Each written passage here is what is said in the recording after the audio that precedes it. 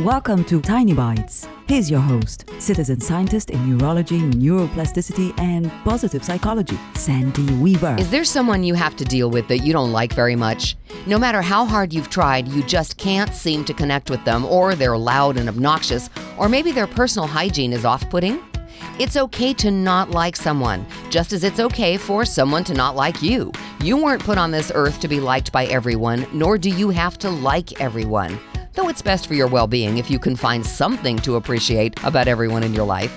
If there's someone in your life that you have to deal with and you prefer not to spend too much time with them, it's okay to dislike them.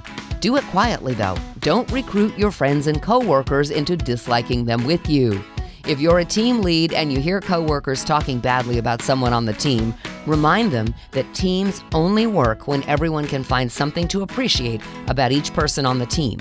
Focus on what you appreciate, and then focus on getting the job done. Take your focus away from the person you don't like, and watch your attitude improve. Subscribe to the podcast and share it with your friends. And there's lots more at centerforworkplacehappiness.com. Here's to your well-being, one tiny bite at a time.